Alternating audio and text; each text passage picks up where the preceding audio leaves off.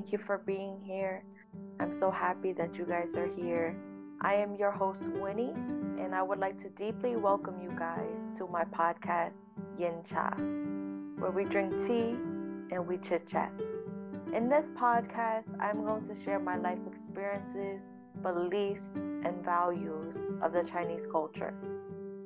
The biggest problem was being different. Growing up, I was bullied for being Asian, my skin color, and how I looked. These kids said all kinds of racist comments and stereotypes, but I ignored them. It wasn't until I matured that I began to appreciate my Chinese roots and my cultural heritage. So you might be wondering, well, what gives me the right to teach this? I have studied Chinese for 10 years, allowing me to gain knowledge about the origin, literature, philosophy, and history of one of the world's oldest civilizations. Moving forward, as we get to know each other, we drink tea, I want you guys to know that there are 3 important pillars that my podcast follows. Honesty, appreciation of others' culture, and inclusivity for all. If you are interested in a challenge, then what I would like for you to do is take a risk today. Whether that is trying a new food for the first time or learning about a new culture, be curious, my friends, and have an open mind to new experiences. I invite you to leave your comfort zone and enter your growth zone.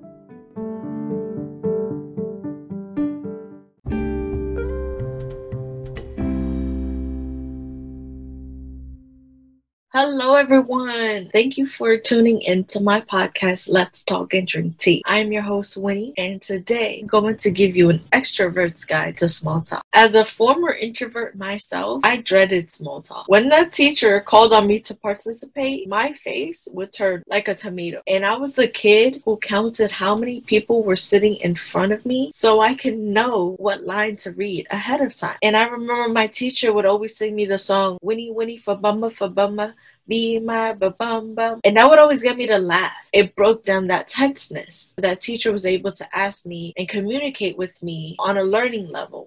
I remember middle school, I signed up to be a president for the school, able to talking to 300 kids in my grade. That led me to get used to public speaking. But it's very awkward at first. And I get that. It is very awkward. To create that impression, create small talk. Society has changed with social media and technology, not what we're used to back then. People are a lot more expressive and a lot more vocal. So whether you're networking or meeting a new potential partner, making small talk is needed. And today's expression is going to be 死要面子活收嘴. As the saying goes, it means that people are too concerned about their own face, their reputation, and they would rather suffer that pain for the sake of saving their face. Now, with that said, I'm a big fan of acronyms. It helps me remember. In middle school, when teachers would explain the order of operations in math and to use an acronym, PEMDAS, parentheses, exponents, multiplication, division, addition, subtraction. Well, when it comes to mastering small talk, I learned this method NEEDS, and it's pronounced needs, but it's spelled NEADS.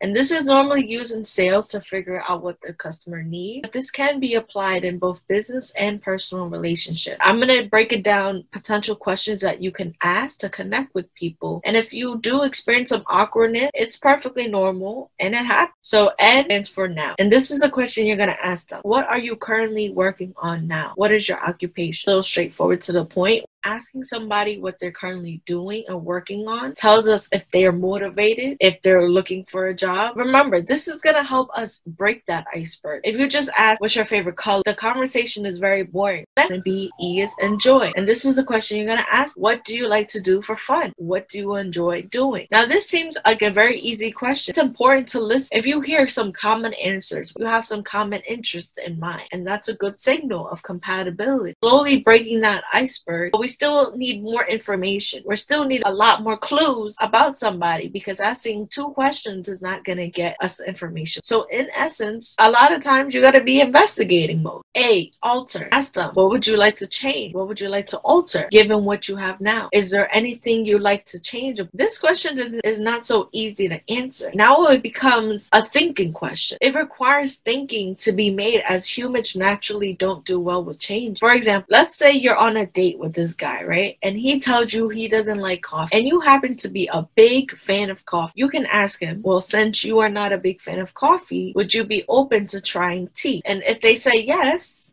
they would be open to trying tea. Well, at least we know this guy is open-minded. Are they willing to try new things? D, decision maker. Question you're going to ask, who is in your corner helping you make decisions? And the logic behind this question is, it'll tell us if they're decision makers. And if they're not, then we need to find them. For example, if the guy tells you he lives with his mother and she cooks for him, does his laundry, chances are mom is paying the rent, is a decision maker. She will be the one you reach to if you want to be a good girlfriend. So you see how this strategy applies so well in business and personal relationships? These questions universal, and it can be applied to anything. You're asking questions because that's what investigators do. Solve. And as you know, S, solution. Ask them, if I have the opportunity to solve this problem for you, would you be interested in learning more? Would you invest your time in your schedule to make time? Because you can't make time. If you can't make time, then you can't make money, can you? Same goes for a relationship. And the logic behind this is you have to believe you have a solution to their problem. At the end of the day, there has to be a problem and a solution. That way it can be beneficial. This will tell us if the person is someone we can take a chance for, given what we can offer them, or is this person just going to flake on you? And they will say they will do something. I am guilty of this, that I'm going to do something and I absolutely forget. Again, we need to weave out these people. We need to know if this person is going to make changes in life given the solutions that you have offered that person. In relationships, personal and in business, we need to know, is this business partner somebody that we can create a long-term relationship where it's giving and taking, or is this person just constantly flaking on you, not attending meetings?